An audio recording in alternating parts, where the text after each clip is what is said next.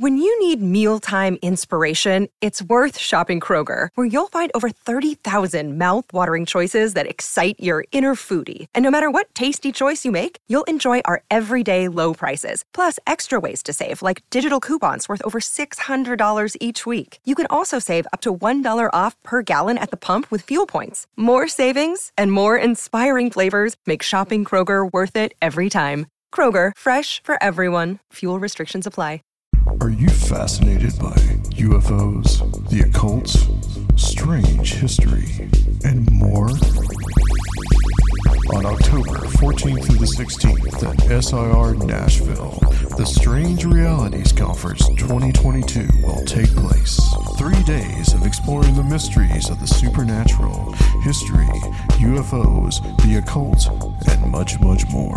Featuring presentations by Steve Berg, Micah Hanks, John Tinney, Adam Gorightly, Tim Banal, Christopher Ernst, Samantha Engel, Recluse, Nathan Isaac, Melody Blackthorn, Dr. Future, Soraya Askath, Timothy Ritter, Aaron Goulias, Delaney Bowers, Olaf Phillips, and David Metcalf.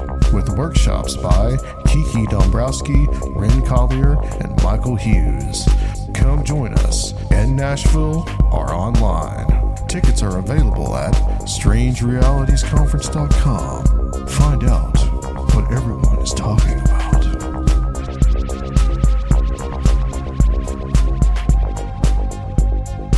All right, guys, welcome to Conspiranormal, and this is going to be an interesting one tonight.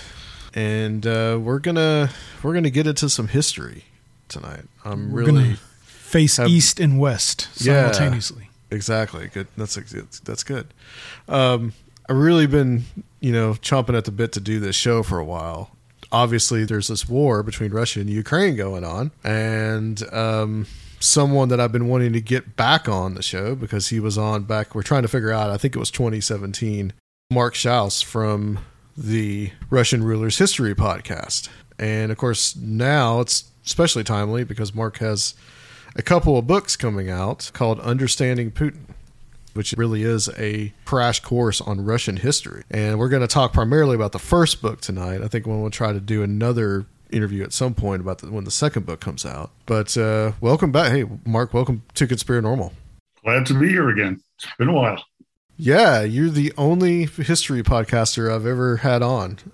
Maybe one day I'll change that, but so far, you're that guy. The only one that's agreed? Yeah, the only one that's agreed, yes. I asked another one, but they didn't want to come on the show. They get scared by the name, I think. Yeah, but we had you on back in 2017, like I said, and at that time, we talked about your podcast, Russian Rulers History Podcast, which, guys, if you haven't checked that out, I'm a big fan. I really enjoy it. I need to get caught back up on it because it's been a little while, but I can remember a lot from it from reading some of this book that Mark so graciously provided us.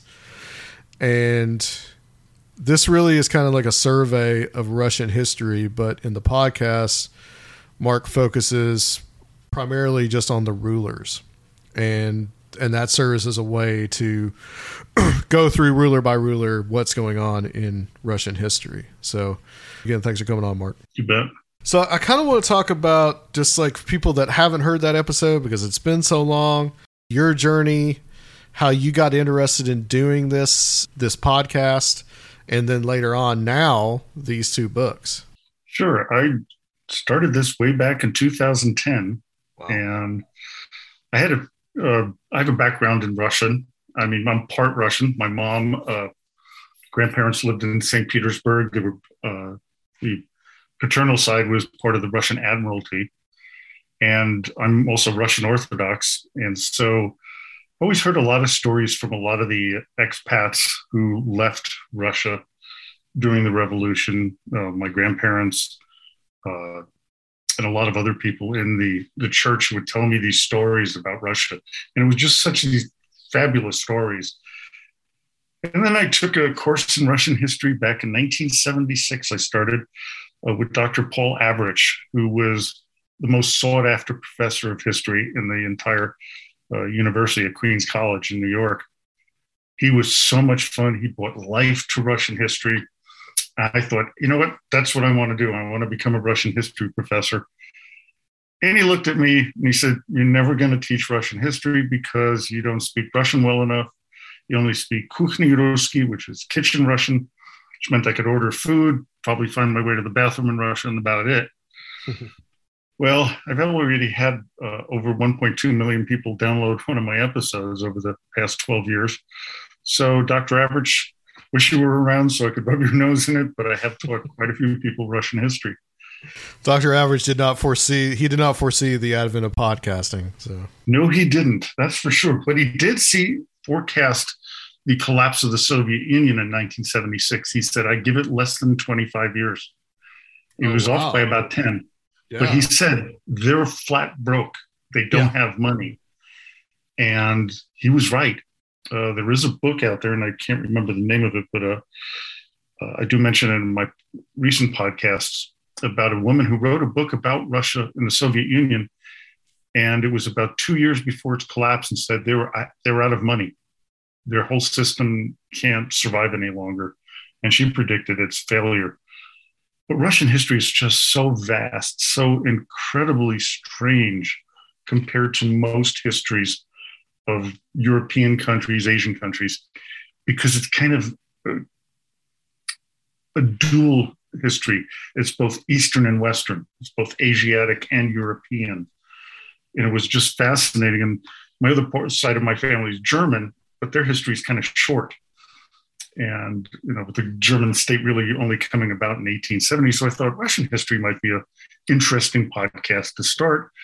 I figured it would take me 2 years and I'd be done with it.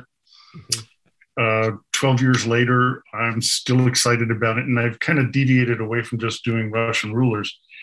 And I'm calling it Russian history retold, because there's so many other aspects of Russia that are so interesting. I just finished a 4-part series on the siege of Leningrad, which was a 900-day siege by the Nazis on that city, where somewhere around 800,000 people died of starvation and from the shelling that went on for 900 days. So, just kind of going off into different aspects of Russian history, and especially today with what's going on between Ukraine and Russia, wanted people to understand what's going on in a historical context. Yeah, and I think that's important, because I think that a lot of Americans don't really understand even what the difference between a Ukrainian and a Russian is, first of all. And they don't understand the history of it, and they don't understand the politics of it either. Right. And, the Ukraine was basically where the Rus started in Kyiv. That's where the main part of Russian history, where I start, with a legendary person known as Rurik and his brothers who came. They were Varangian Vikings who supposedly were asked to come there to rule over the people of Rus. Fanciful tale, but it's one we have to go with, because that's the only information we have from something called the Primary Chronicles that was written in the 1200s, where a monk wrote about the history of Russia, but kind of embellished it a little bit and with some pretty interesting tales. But the part of Russia that I found most fascinating is its paranoia. And that, to me, explains a lot what's going on right now. The Russian people, their history is full of invasions. People think about Napoleon and Hitler as the two who invaded Russia, but it's been invaded far more times than most people realize. The Poles have invaded, the Swedes, the Mongols. We've got Lithuanians, Teutonic Knights, the Ottoman Empire, the remnants of the Mongols called the Khanates, the Crimean, the Kazani, and the Astrakhan Khanates. They would invade Russia all the time. So the people got kind of paranoid about all this invasion stuff. And so when, after World War II, and then when the Soviet Union collapsed, they started seeing more and more of this potential invasion. And that's why I think there's this conflict going on in Ukraine, is one of the reasons for it, is this paranoia that is NATO going to invade Russia? And from some of the people that I know who live in Russia now, that's part of what the media is portraying to them, that they're just trying to prevent NATO and all the the Americans from invading their country yet again. Yeah, it is a big part of it, and I want to talk about how, historically that comes about, why Russia. I'll talk a little bit about some of those invasions. Your family history on the Russian side, did any of them get out after the Civil War? Were any of them involved in the Russian Civil War? Or? Well, my family were pretty smart. They saw the writing on the wall, and they got out early with most of their wealth. My mother grew up in an extremely wealthy family in Belgrade, Yugoslavia. That's where they decided to go. She was so wealthy. She had servants, 24/7, lived on a house with a marble staircase and the whole bit. Her dad, unfortunately, my grandfather died trying to defuse a hand grenade while passing a kidney stone when she was in 1926 after World War I. But she still had a very well-to-do life until the Nazis invaded and took everything. And they went from being extremely wealthy to being dirt poor. And my mom married a German soldier, and my dad, who was about as much of a soldier as you cannot be. He was blind in one eye. He was a concert pianist.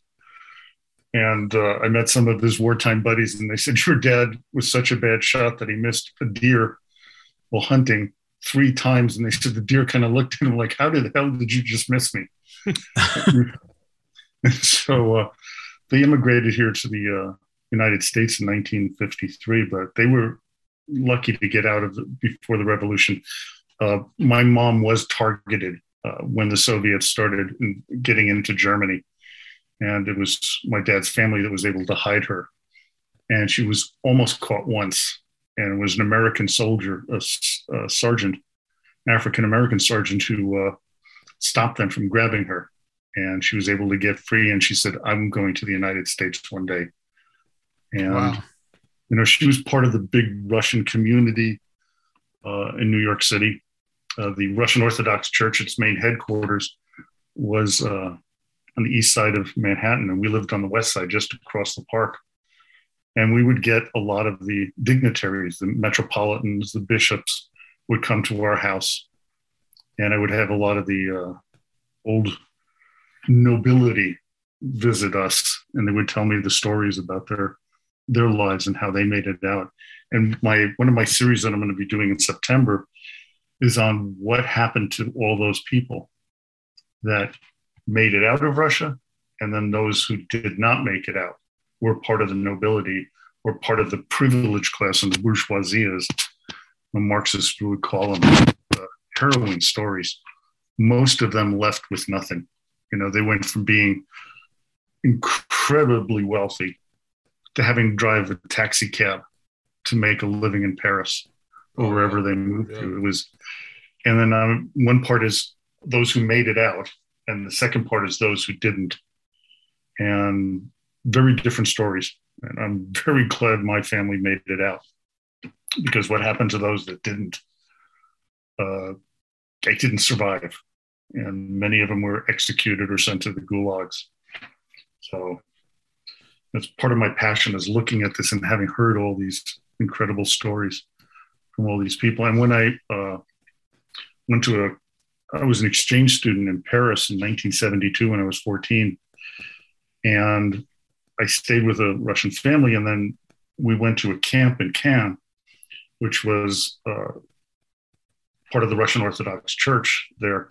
And I got to meet some of the people who made it out, some of the family of the Romanovs, their relatives. And Really? It was interesting to see, what they were doing and, hear their stories. And that was a fascinating time. That had to have been pretty incredible to hear some of that stuff. Yeah, some of the other kids that were in the camp were children of diplomats to Russia, from, say, Great Britain, from Germany, or to the Soviet Union, actually. Yeah. And, heard their stories because their families had gotten out. And now they were, ambassadors, and, they were able to go into the Soviet Union, and they would tell me how bad it was there, that the people really didn't have very much. And so it was interesting. And then to see the fall of the Soviet Union, which we all thought when my professor said it was going to collapse, we just went, that's crazy. That country's too powerful, too big. There's no way it's going to fall apart. And yet 1991 came and they fell apart. So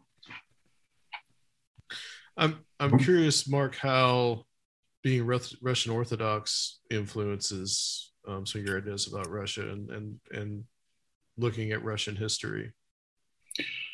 They had a very big influence on the people.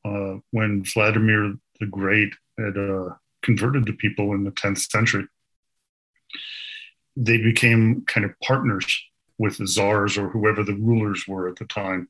They were known as the Veliki Knyaz or Grand Princes.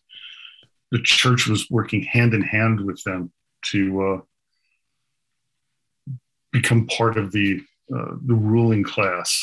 The church has a very deep part of the soul of the Russian people. So when the Soviet Union tried to take away religion, it went underground, but it never left Russia. They stayed there. They stayed part of the Russian Orthodox Church, or in Ukraine, it's a Ukrainian Orthodox Church, very similar.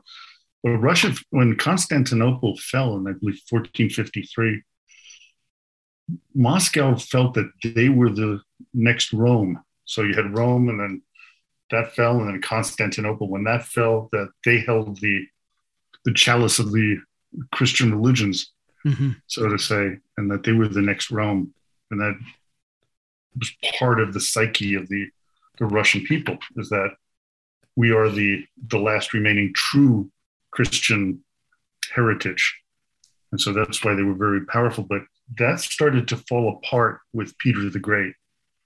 He saw that the Russian Orthodox Church had too much power over the people, and he did not appreciate that. So he secularized the control of the church during his reign, and that remained that way. But now Putin is using the church very much, and they're using him to get back that control and to get back into the good graces of all the people today. And we look at the patriarch who's there now, and you see him with a $2,000 Rolex watch. Mm-hmm. You're going, somehow that doesn't jive with what I remember as the Russian Orthodox Church.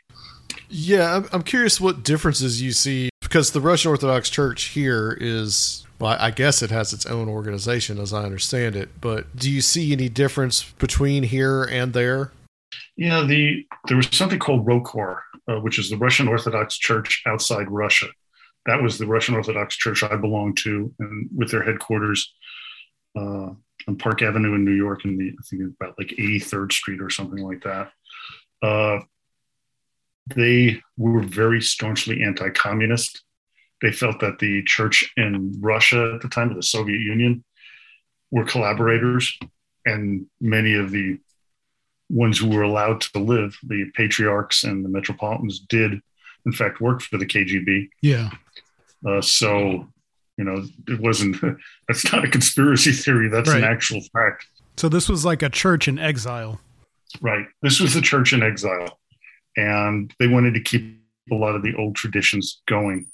They did have a meeting of the minds a few decades ago where they said, yes, okay, Moscow has the main patriarch, but there's still a bit of a tension between them. And there's a few other splinter groups out there that don't believe in the control by Moscow of the church. And now there's a big split between the Ukrainians, obviously, and the Russians.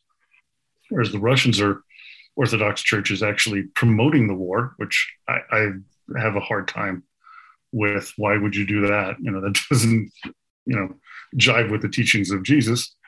And the Ukrainians were condemning it and saying, you're just invading our country and slaughtering our people. So there's a bit of a tension going on. There's still some differences in rituals and things like that.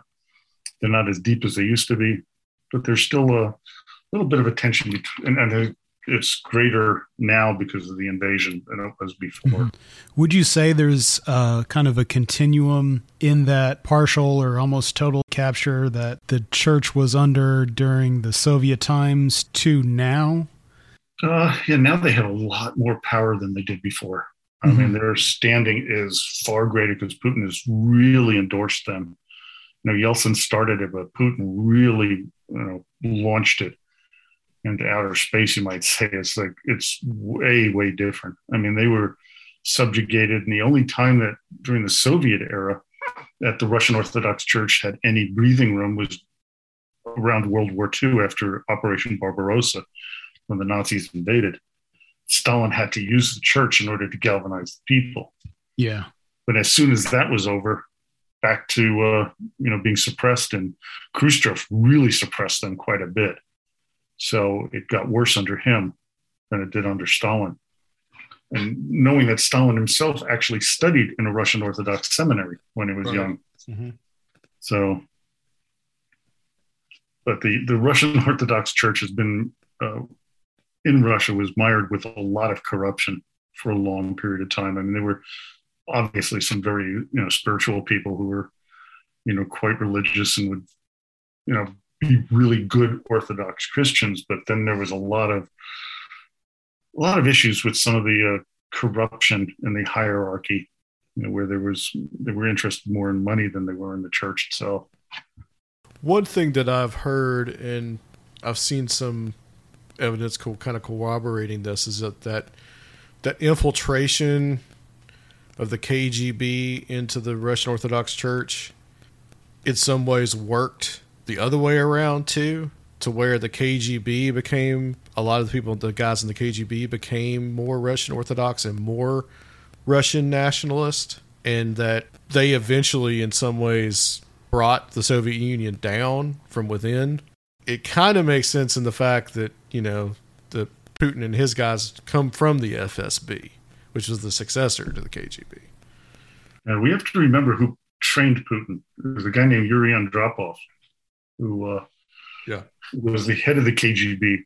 And that's where a lot of Putin's lessons come from, was Andropov, who was part of the crushing of the Hungarian Revolution in 1956, how he brutally invaded the country in order to keep the control of the Soviets over the Eastern Bloc.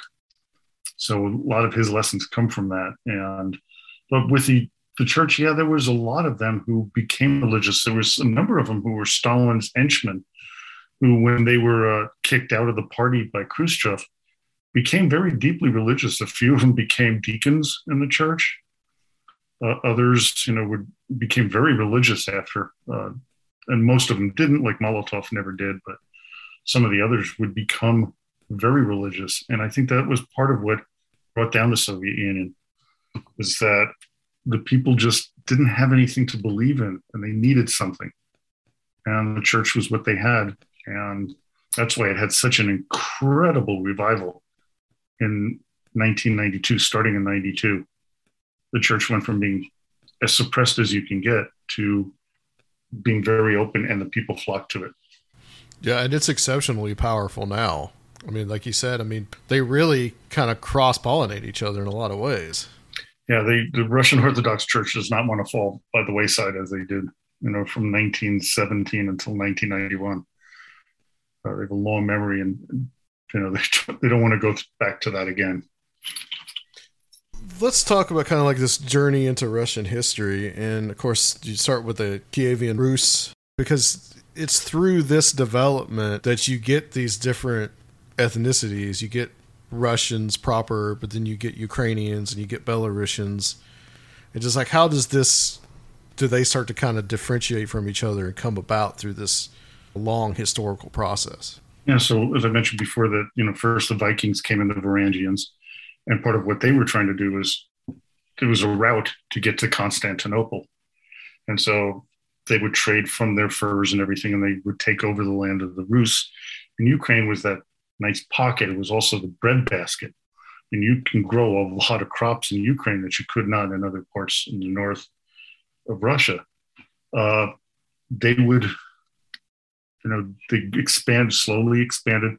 But the problem they had at the time was there was a lot of competing cities. And my next series that I'm going to be doing starting on Sunday is about the old cities of Russia and Ukraine and how they developed these rivalries it really wasn't until Ivan III, also known as Ivan the Great, that Russia began to start expanding into other people's lands, more so with Ivan the Terrible, who the moniker the Terrible is actually kind of a translation. It's more like Ivan the Awesome, but Fearsome Awesome would be a better translation of it. And he started going down, and when he invaded Kazan, and that Khanate, that was the remnants of the Mongols, the Tatars, the Turkish peoples, and they would take them into the land of the Rus. And one thing about the Russians is when they would conquer different areas, and as they expanded, they were very open to these people's different lifestyles, cultures, things like that. They were very open to that, and they allowed their cultures to remain.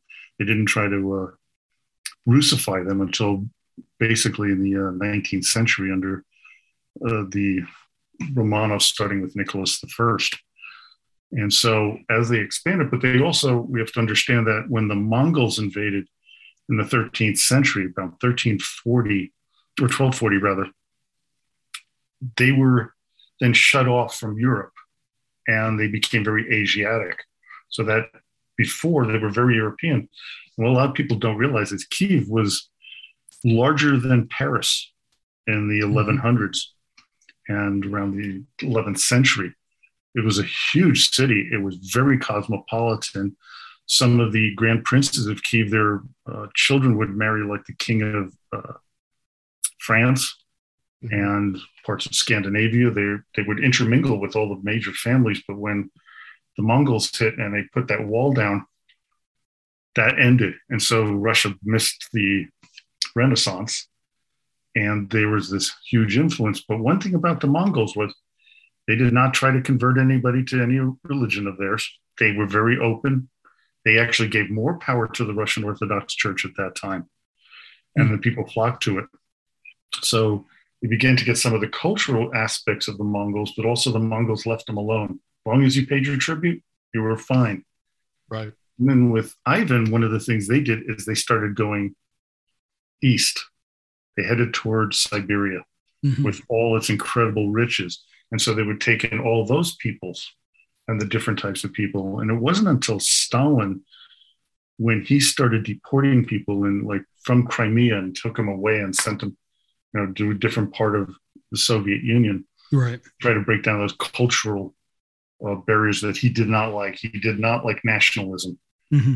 One of the reasons for a genocidal time called the Holodomor, where the people of Ukraine were starved to death because he wanted to squash Ukrainian nationalism. And so we have that, but most of the time, the Russians would just merge these cultures into themselves and make it part of the Russian experience.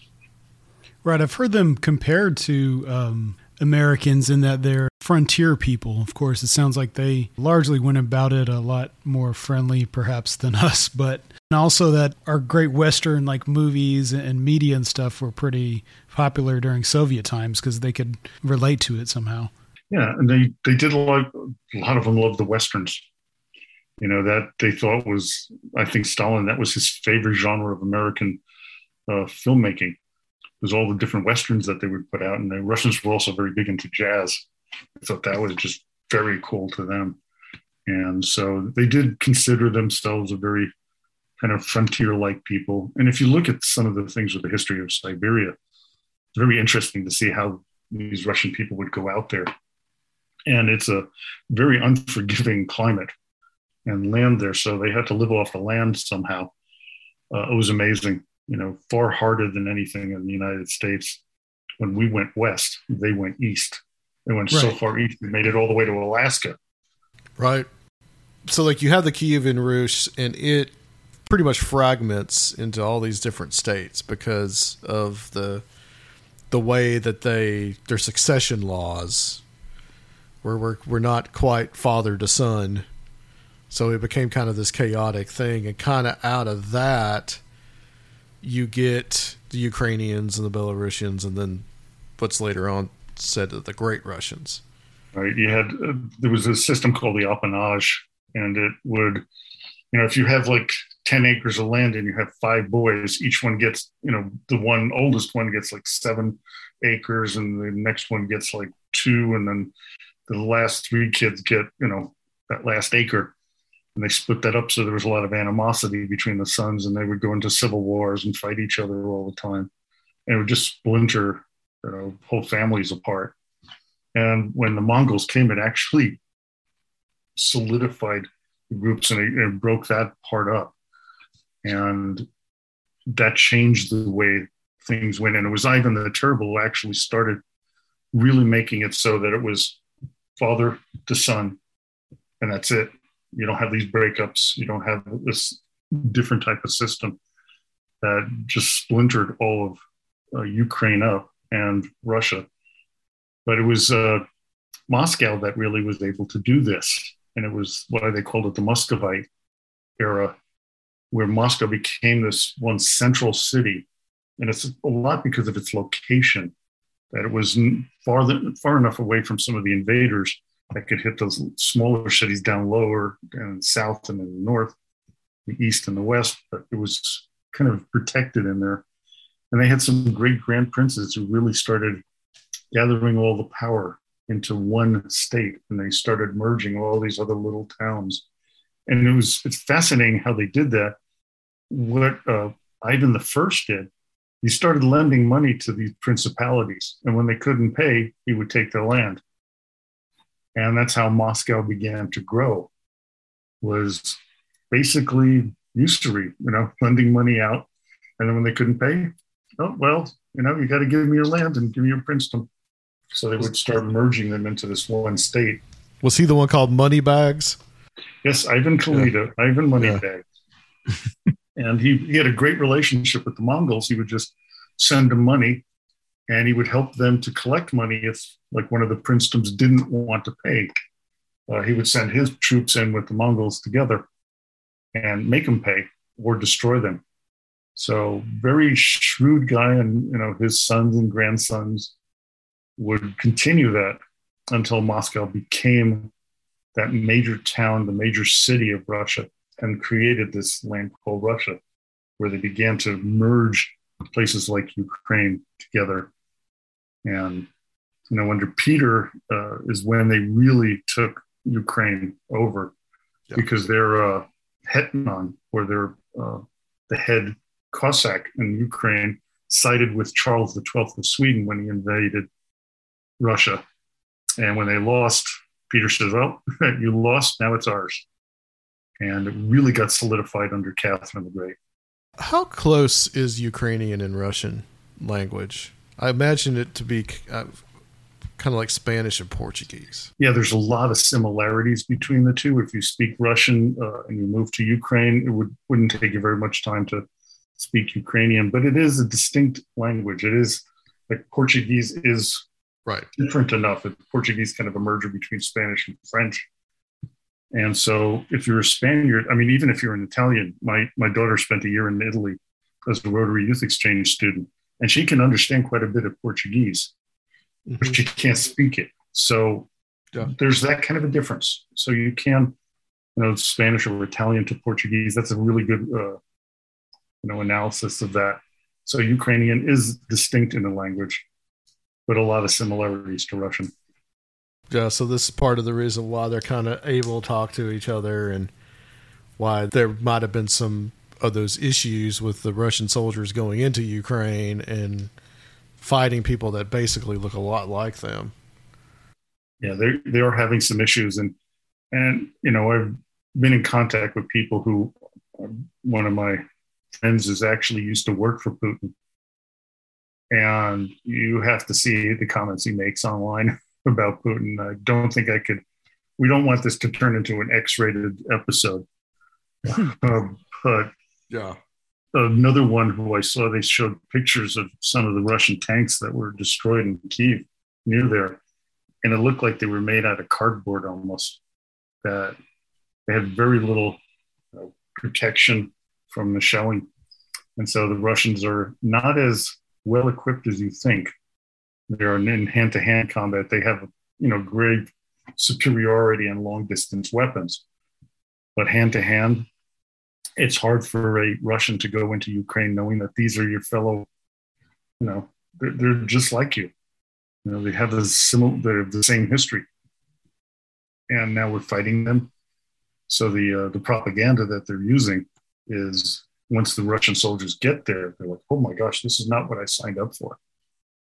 So I don't know how long this is going to last. I think it's going to last as long as Putin's alive.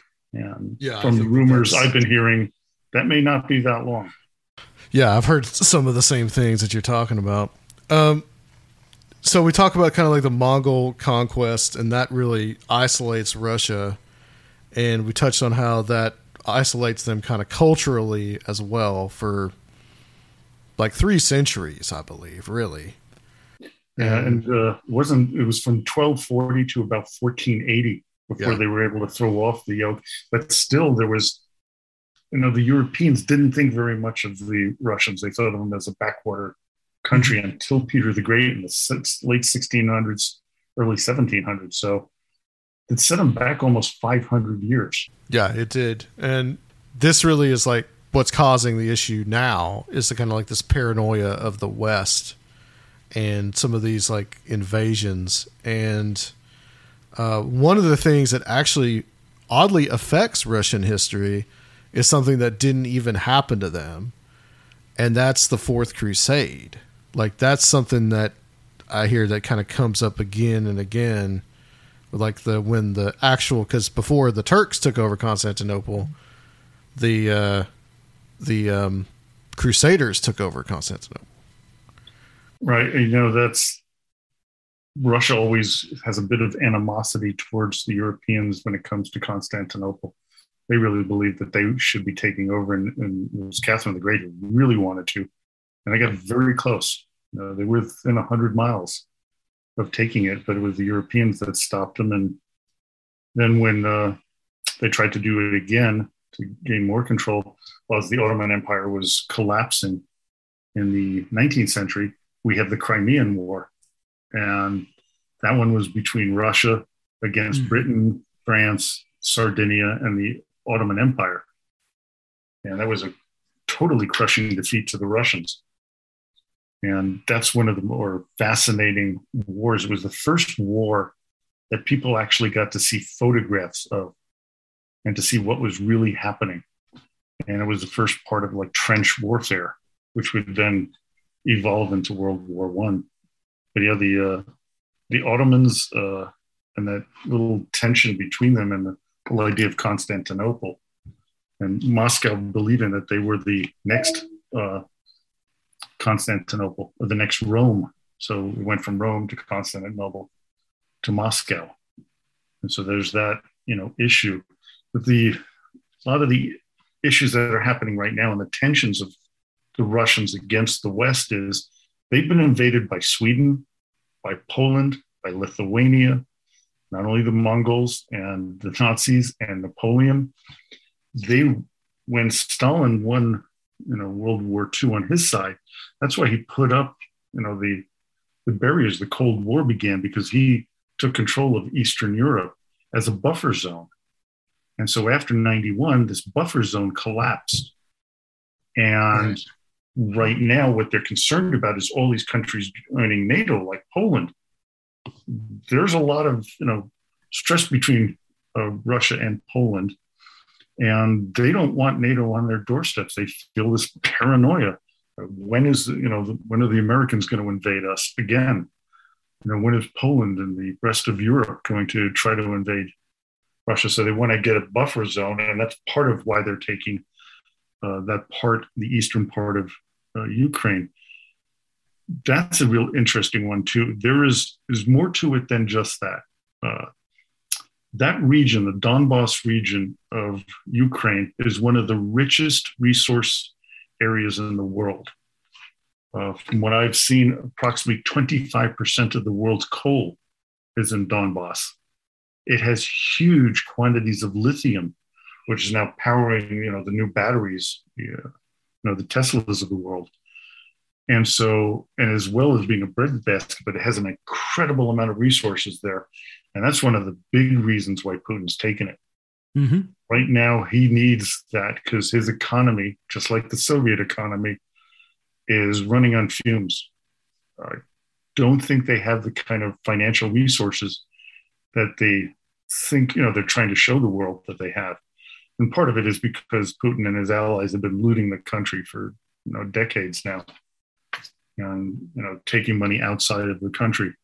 Well, I wanted to ask you about Alexander Nevsky. I mean, he's a big Russian hero, and he kind of typifies the idea of that there's always this constant threat from the West, from Europe.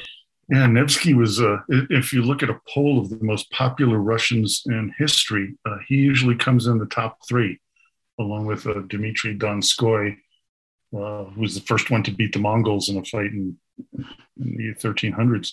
But yeah, Nevsky was a very brilliant guy based out of Novgorod, which is a northern city. I think it's northwest of Moscow.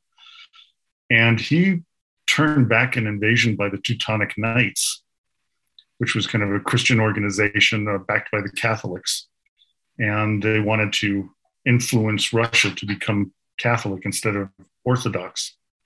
And so he repelled them. And it was a battle on the lake where the Teutonic Knights, were charging with their heavy horses on an ice-ridden lake. And Nevsky was smart enough to know that that's not a good idea. And they came crashing through the ice, and he was able to defeat a much larger and stronger contingent of knights. And so he's that one, shining time during the Mongol control of the area where he was able to stop the West from invading. And so that's one of their great heroes of all time. And that kind of translates now even to this day. I mean, you have, like you said, later on, you've got Poland, Lithuania, which essentially is the same state in many ways. The time of troubles, which is kind of that transition period where Poland actually takes over Moscow for a little bit. And that was very close to stopping Russia from ever existing. Yeah. People don't realize how close Russia came to never being the kind of country that it is now. I think it's one of the more humorous times also. My chapter in the book is called 1 Dmitry, 2 Dmitry, 3 Dmitry more. Yeah. Because of these false Dmitries, which was supposedly one of the sons of Ivan the Terrible, who supposedly killed himself while stabbing himself in the throat accidentally while having an epileptic seizure. That's the story that Boris Godunov put out there. Is that like when somebody falls out of a window in Moscow today? So what happened was they thought that Dmitry was still alive, and one was this Polish that didn't look Russian at all.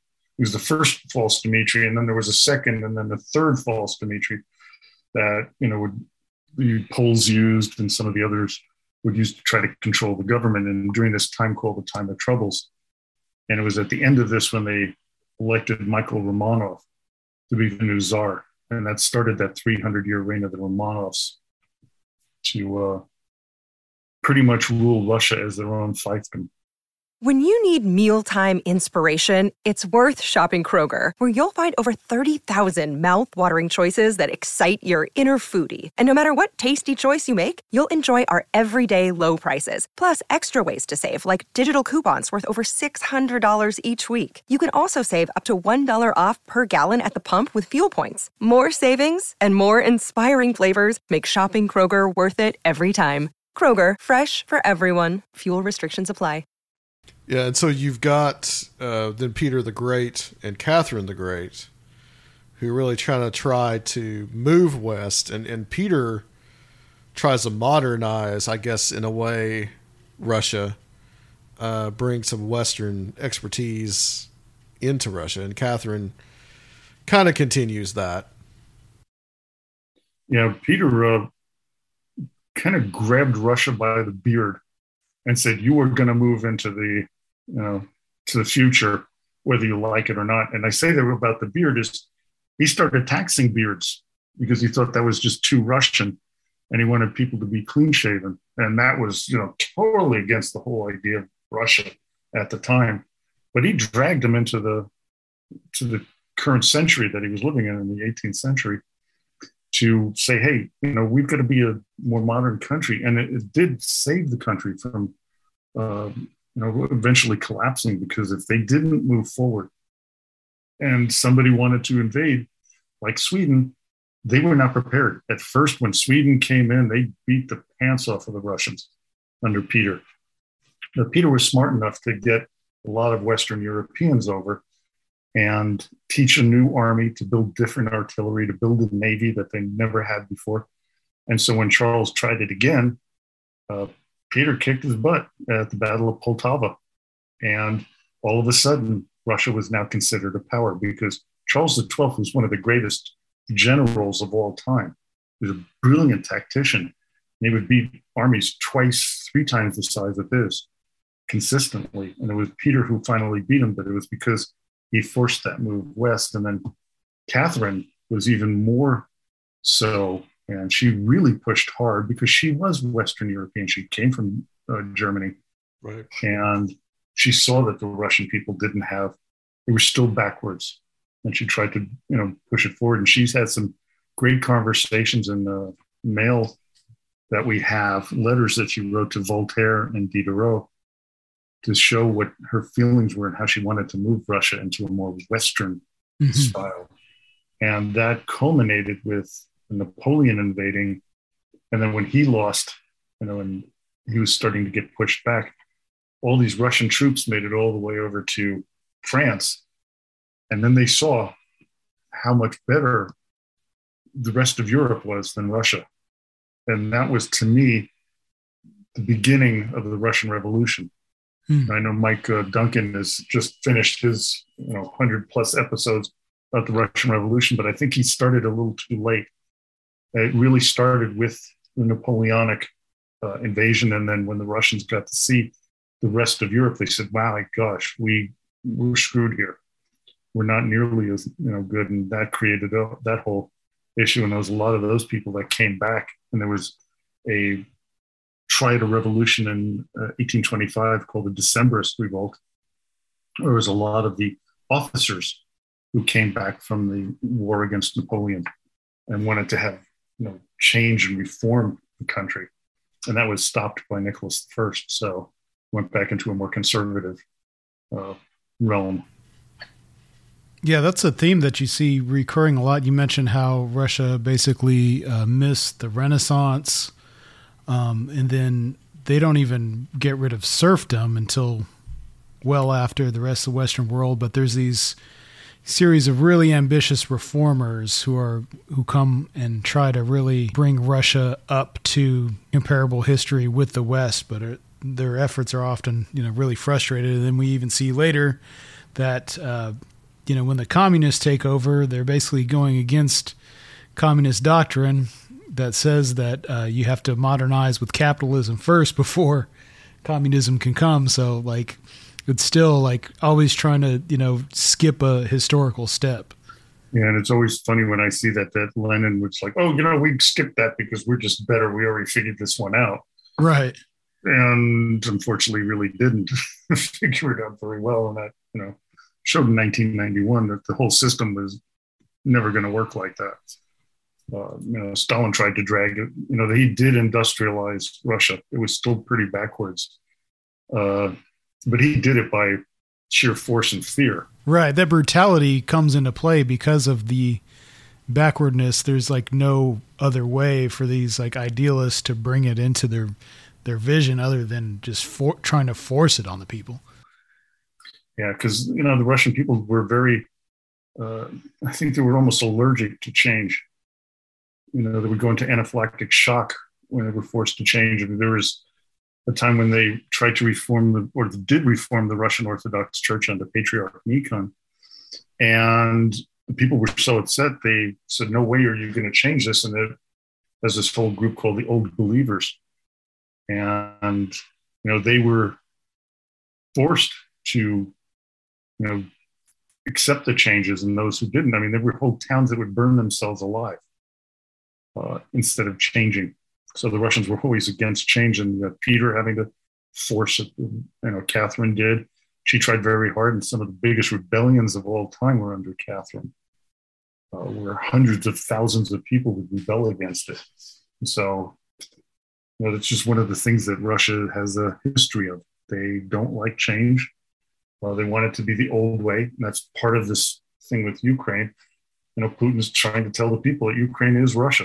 It belongs to us, just as he did with Crimea a few years ago when he took that. And so it's another part of this Russian culture and history. Yeah, and Sergio was mentioning some of the reformers and stuff, and one of those was the Tsar Alexander II. I mean, who stops serfdom, right? But the way they did it was, it was almost mired in failure, because they made the people who were freed kind of freed, but they'd have to pay to get their full freedom, and it was such an onerous amount that they really were just free in name only. And it didn't get the kind of freedom that they deserved. Although you have to say that they did free the serfs before the Americans freed the slaves. That's true. Mm-hmm. But they didn't import anybody to become a slave. They enslaved their own people, which is a little bit different than what, we did here in the United States. And he had other reforms on his mind. I mean, he was thinking about, doing some kind of parliament and some kind of, maybe a little bit more freedoms. But then he gets assassinated in 1881. And it just, Alexander III, his son and successor, just cracks right back down. So it's something that really just kind of ironically set Russia back. And had Alexander, and he was within weeks proposing a constitutional monarchy similar to Great Britain. Right. And he gets assassinated, and his son is an extreme conservative reactionary who, does not want that to happen. And, he blamed the Jews, and he started a lot of pogroms. Fiddler on the Roof is based on the reign of Alexander III and how those people were thrown out of their country. He set back things. And then his son, who was totally unprepared, Tsar Nicholas II, was a conservative as well. And despite being told that the way to save this monarchy is to have a constitutional monarchy, he tries miserably in 1905 during that revolution to create something known as the Duma, or a legislative body. But he would, he wouldn't abide by anything they wanted. If it was his country, it was his by God, and he was not going to listen to anybody else, because Russia was a Romanov ownership.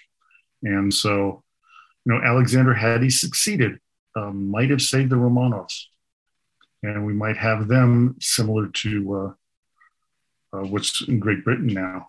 But then again, one of the things I've been doing some research on about the elite class of Russians before the revolution, the amount of money that these people had and would spend frivolously was unbelievable. One of the Grand Dukes, the brother of, or uncle of Nicholas II, would buy Parisian actresses, one in particular, a necklace that at the time was something like about $25,000, which would equate to about $700,000 today. And they would, just debauched parties in Paris, spending money like crazy. And that's one of the animosities that the people had, is they saw that these Romanovs were ridiculously wealthy. And that led to this revolutionary fervor.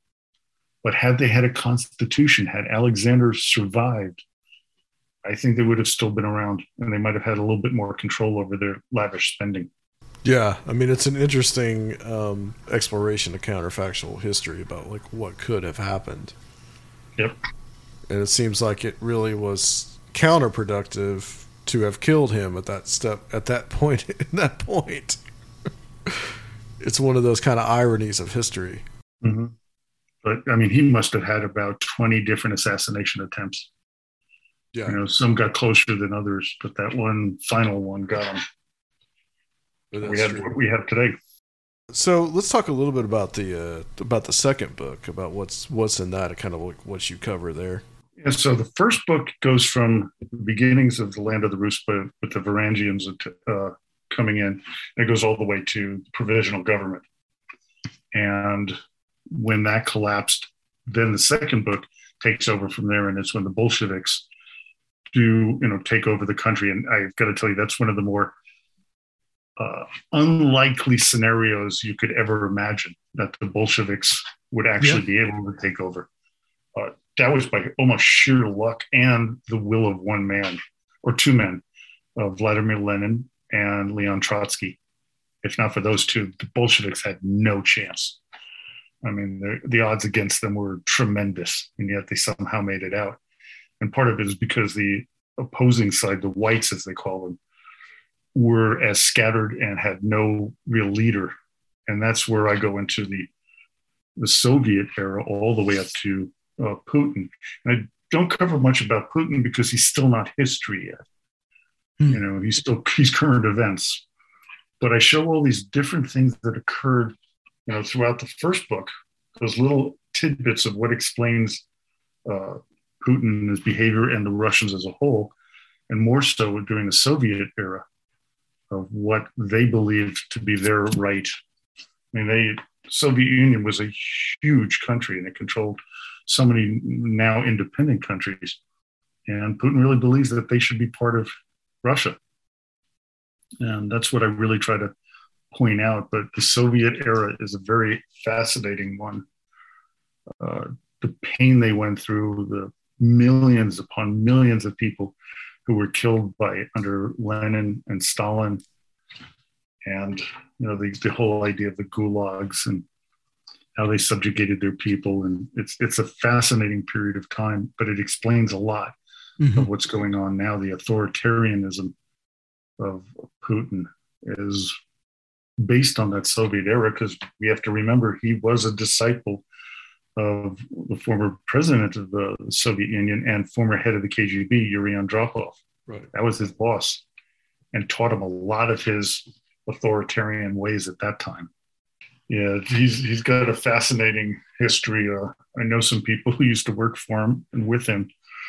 I would not want to share the words that they used, because this would turn this into an X-rated episode of what they feel about him and what the truth is about his past, and what he's done and how he came to power. It's one day I'll do it, but I'm going to wait until afterwards. One day I'd like to visit Russia, but right now I don't think that would be very safe for me. Probably not a good idea. Yeah. Yeah, my brother called me the other day and said, "You know what, Mark? After listening to one of your episodes, I don't think a trip to St. Petersburg would be the wisest thing we should do." Oh, that's too bad. Yeah, probably not. I'm curious about this war. I mean, it's kind of been just a wild ride over the last few months, and it seems now that it's kind of becoming this day-to-day thing, and I really feel like Americans aren't paying as much attention to it as they were when it first started. I mean, everybody flew their Ukrainian flag, and there's a lot of support on Twitter and all these kind of social media places. But now it seems like the news cycle is just always continually recycling itself. And then the Uvalde thing happened, and then inflation, and then, the January 6th committee, and all these things that are going on in this country. And the war isn't quite as, I guess, quote unquote, exciting on the ground as it was whenever it first started.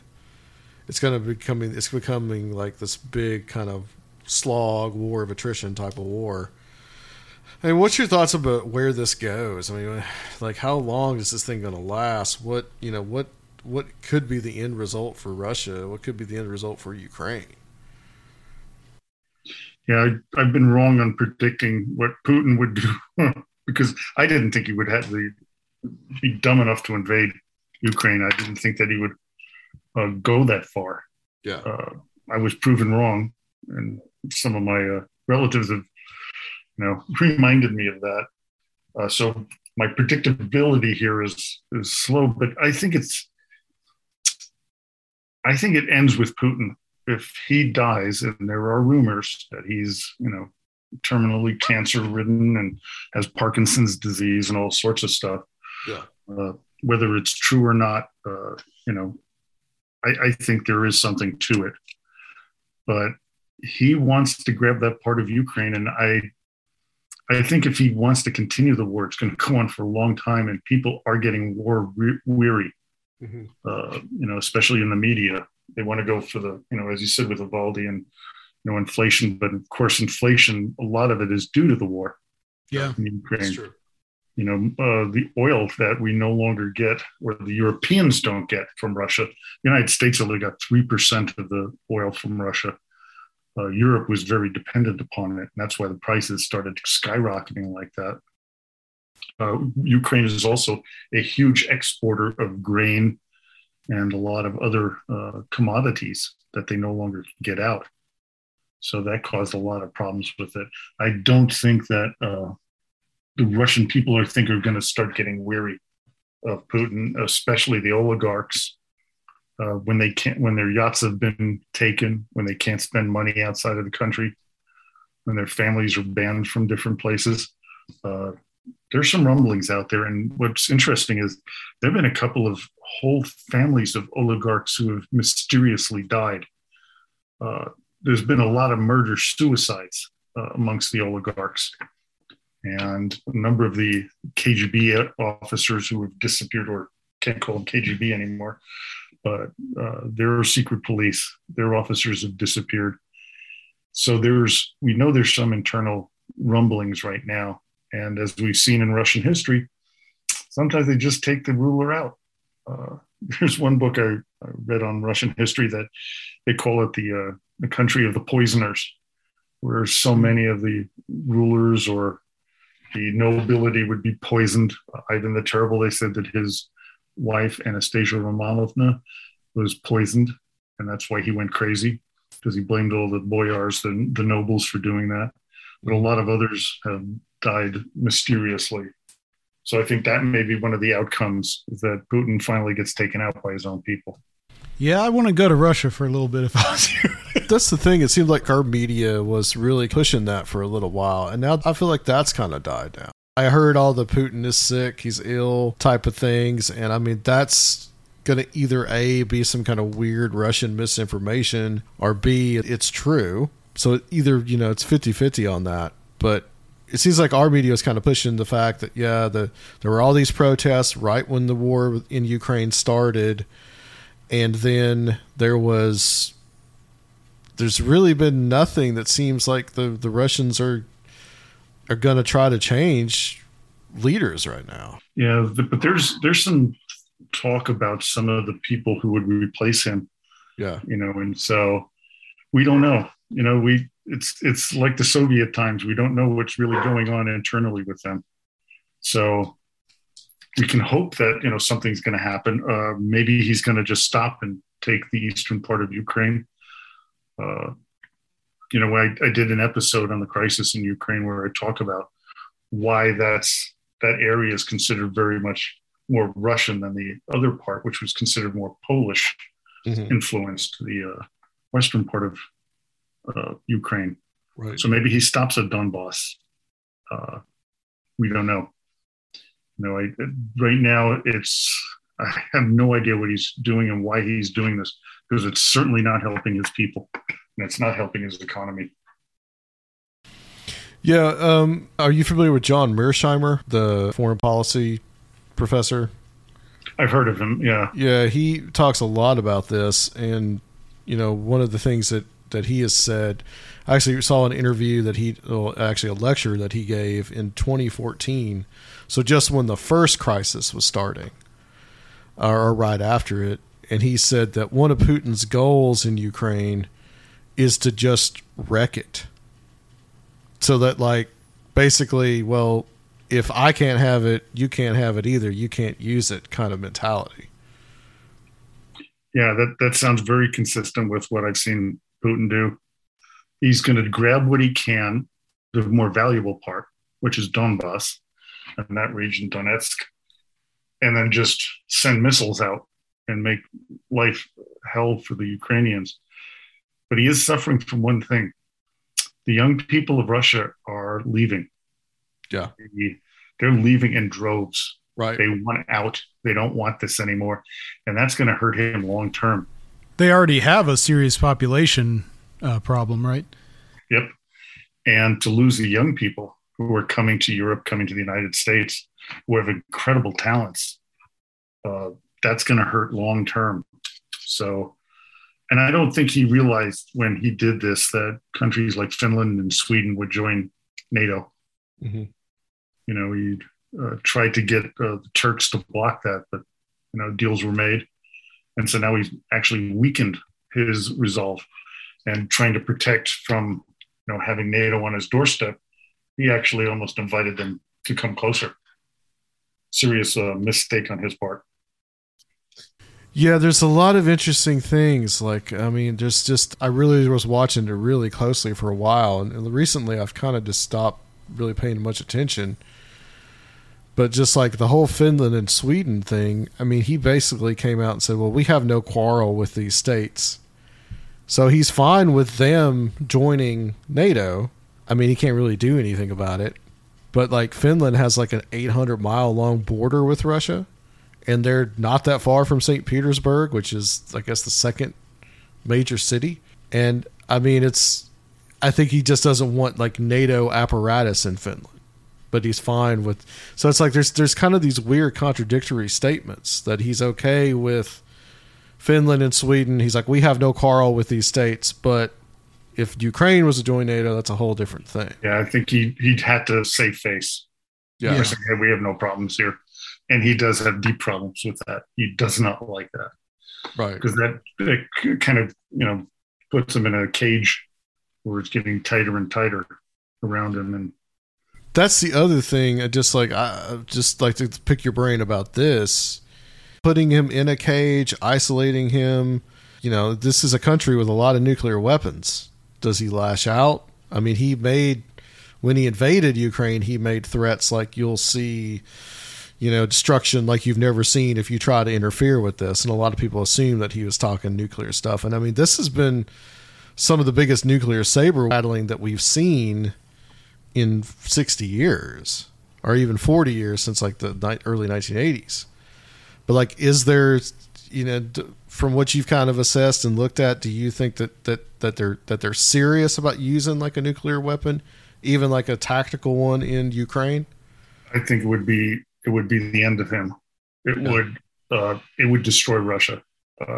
One of the things that I do know about the Russian military and previously the Soviet military is it ain't as strong as they think it is.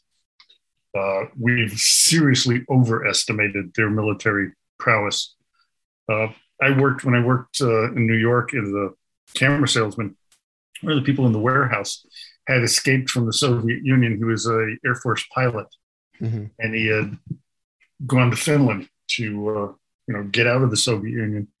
And the stuff he told me about how bad the Russian military was astonishing. He said they would steal the windshield washer fluid from the MiG jets in order to turn it into drinking alcohol and replace it with water. And he says, it's like one of the reasons that he came over to the other side is he said, I don't want to get killed because these guys didn't know what they were doing. They're drunk half the time, and I didn't know whether my plane was safe enough.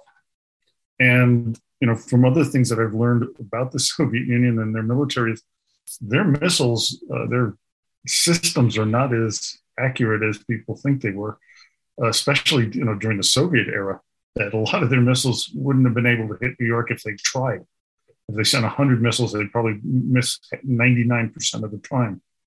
What I've seen in some of the tanks that they're using in Ukraine are not as powerful or safe as they want you to believe they are. The only thing they're good at is, they can send these long-range missiles in, and they, the one that killed a bunch of people in an apartment complex, they were trying to hit a building that was about 5 or 6 blocks away, and they couldn't hit them. Right. And that's why he's in Iran right now, Putin, because he needs their drones in order to be more accurate, because they had no accuracy in their missile strikes. So they weren't hitting the targets they wanted to, and then you have the people's collateral damage to them. So I think it would be really, I think that if Putin were to do that, it's suicidal. And he would be suicidal at that point, knowing that he's dying or something like that, that he's so boxed in he doesn't see any way out. But I would wonder if the Russian military would really want to follow through on that, knowing what would happen to them, because the retaliation would be extreme. And I don't think we would have any allies in that. And I'm sure the Chinese would not want that. So, they have a lot of influence as well. Well, that's a little hopeful. Got to bring a little bit of hope out there. I wanted to ask you about Russian soft power and influence operations on the West. And no matter how, unequal our budgets and military systems are, that is one thing, in the mind war realm, they are pretty much on par, if not better than us recently. Wondering just your thoughts about that. I know a lot of the soft power has been projected through the Orthodox Church, and you see a lot of people joining the Orthodox Russian Church for more of these ideological reasons of embracing this kind of traditionalism against the decadent West, and just all this kind of stuff, how they're influencing Western politics and some of their goals and that. Just wondering what some of your thoughts about that might be. Absolutely. I mean, their soft power is superior to ours. We know for a fact that they helped to manipulate the election in 2016. Yeah. I mean, no question about that. I know people inside there whose name shall remain anonymous. They did this. They were involved in it. I mean, they wanted somebody like Donald Trump to be president of the United States because they knew that they had stuff on him, and they were able to, influence an election. But we're not the only ones they've influenced. I mean, I know that they're doing this. They did it in Hungary. They've done it. Tried it in a number of other countries. They've done it. Tried to do it in France recently. They're very good at propaganda and manipulating the media. They control their media. They know we don't. They know how to get inside of our media and to influence people. And they're masters at it. And we have to be aware that that's what they're doing. I mean, they're not doing this for our good. They're doing it for their own good.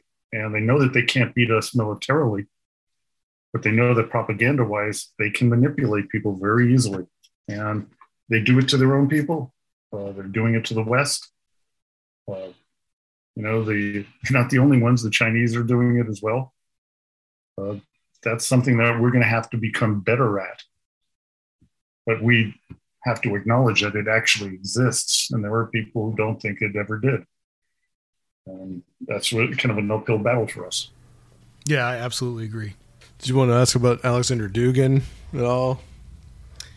Maybe a little bit. Yeah. What are your thoughts on Alexander Dugin? It's weird because I remember trying to get a hold of English translations of his stuff. Foundations of Geopolitics in particular back in 2010 or something, when he was relatively unknown in the West, but now he's spoken of as Putin's Rasputin, and kind of has this fusion authoritarian ideology that he's presenting as the unique Russian ideology that can be a counterpart towards the West. Yeah, there's so many of those type of theories about that. And Russia's a unique country. The authoritarianism actually fits their culture, you might say, and their history, unlike most other countries. So when they try to export it to other countries, it just doesn't work as well. China and Russia are two that can work. I don't think it'll work other places. Anybody who proposes that that's a way of doing things, it's, I think, through the lens of Russian history, that authoritarianism can work there. I don't think it'll work elsewhere to try to export it. They've tried here, in the United States for sure. There is a growing sentiment for that, and that's very disturbing to me. I see way too many corollaries to German history. My dad was born in Trier in 1921. He went through the Nazification of Germany, and he told me, he says, I want you to never be quiet when you see that happening in our country. He says, I don't ever think it'll happen in the United States.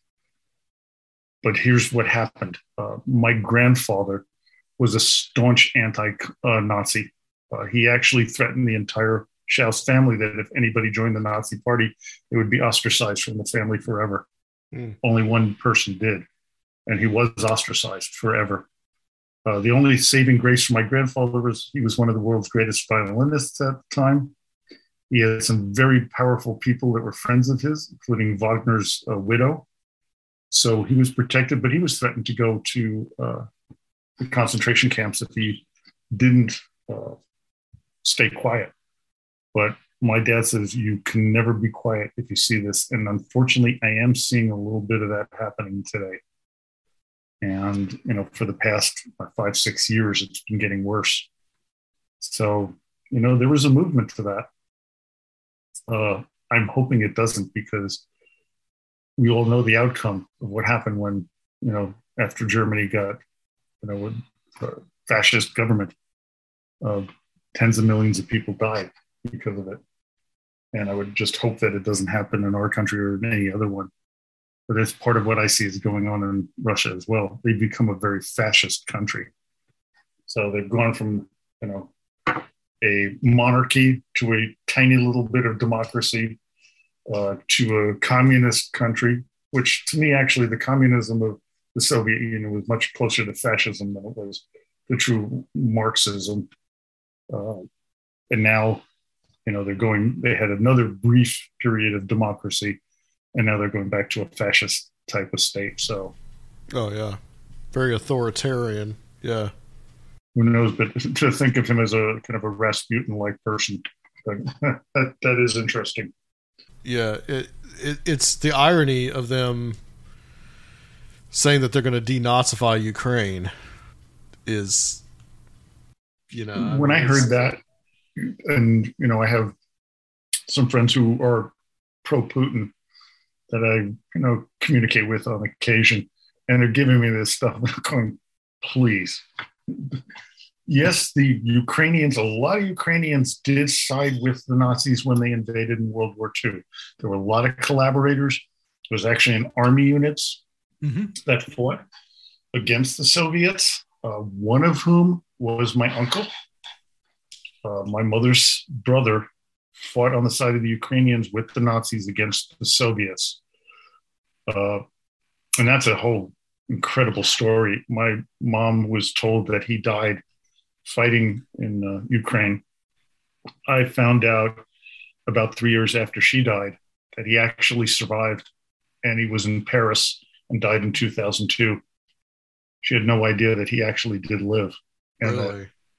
Yeah, he couldn't find her because he didn't know what her new last name was, Schaus. Yeah. And she didn't think that he was alive, so she didn't think to look. But yeah, there was a lot of Ukrainians did fight on the side of the Nazis, and many of them were, part of the extermination of the Jews in Ukraine. So there's a little, what they did is what Putin's taken is a little bit of truth, right, and expanded it to a huge amount of lies. There's a grain of truth in there. There were a lot of Nazis there, the Nazi sympathizers. But that was, 75 years ago? And well, more recently, there's the Azov Battalion, too, that has worn Nazi regalia and swastikas and this type of thing, and that's much more recent. But that's one little paramilitary group. Yeah, and I think you see more of them in the eastern part of Ukraine than you do. Right. And the pro-Russians are the more fascist leaning. And so he would have to kill his own troops in order to make what he said true. Right. And you've also got the paramilitary group that works with Russia, the Wagner group, that has, they have a lot of kind of like fascist kind of pagan symbolism as well.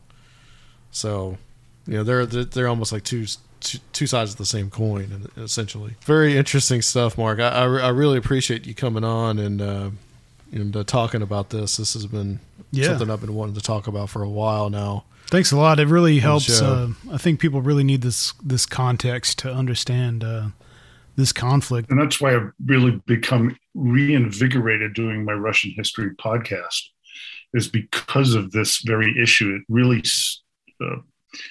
got me thinking that we need to learn more about what's going on in order to make the correct decisions and to understand what's really going on in this. And for people to make these comments of, well, let's just give Ukraine to Putin. What the heck? It's not our problem. Well, yeah, it kind of is our problem, and it's going to become worse of a problem if we were to allow that to happen. I want people to understand the historical reasons for all of this, and that's why my book, Understanding Putin, I just got to finish the last edit. Thankfully, it's my wife, who is a former English teacher, and it helps. Sometimes she looks at it and goes, "Mark, I have no idea what you just wrote here. This makes no sense." I said, well, I used it in my podcast. It made sense to me then. She goes, but not in written English.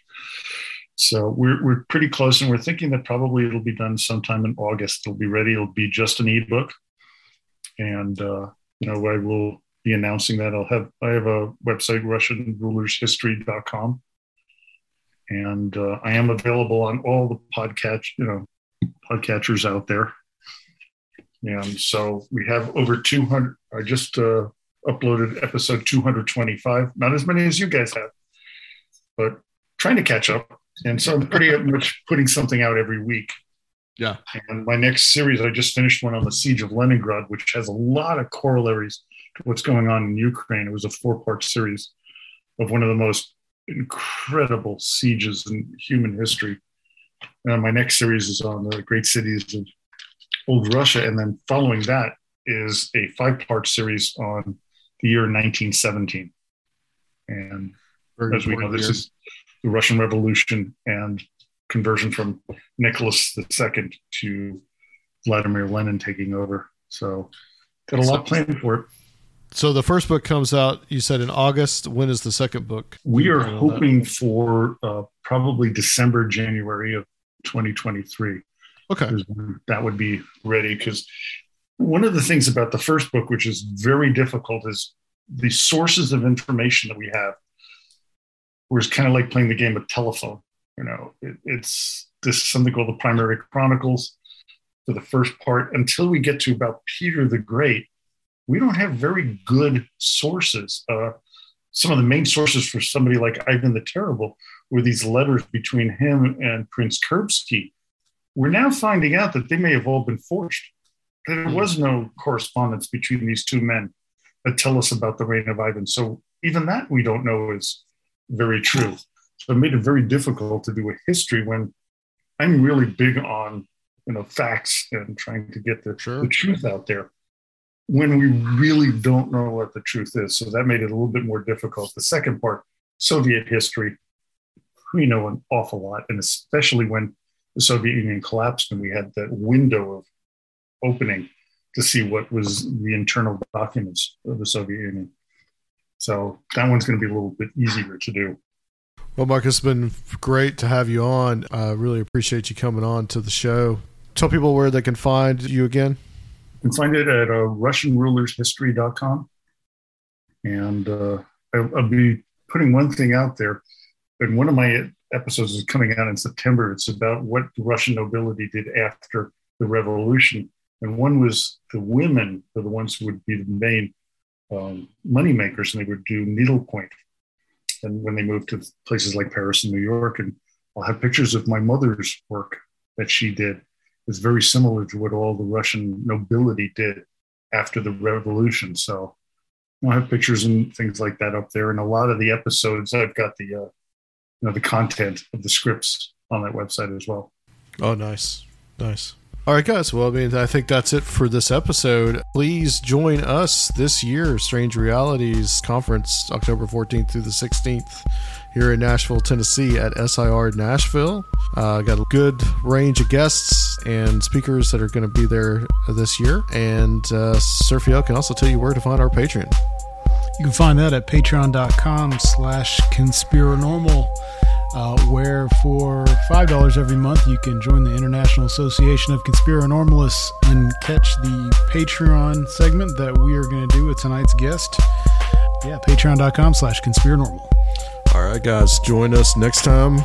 Get back to the weird and the woo. Actually, we're going to do a Paranoid Styles next time, so join us for that on Conspiranormal.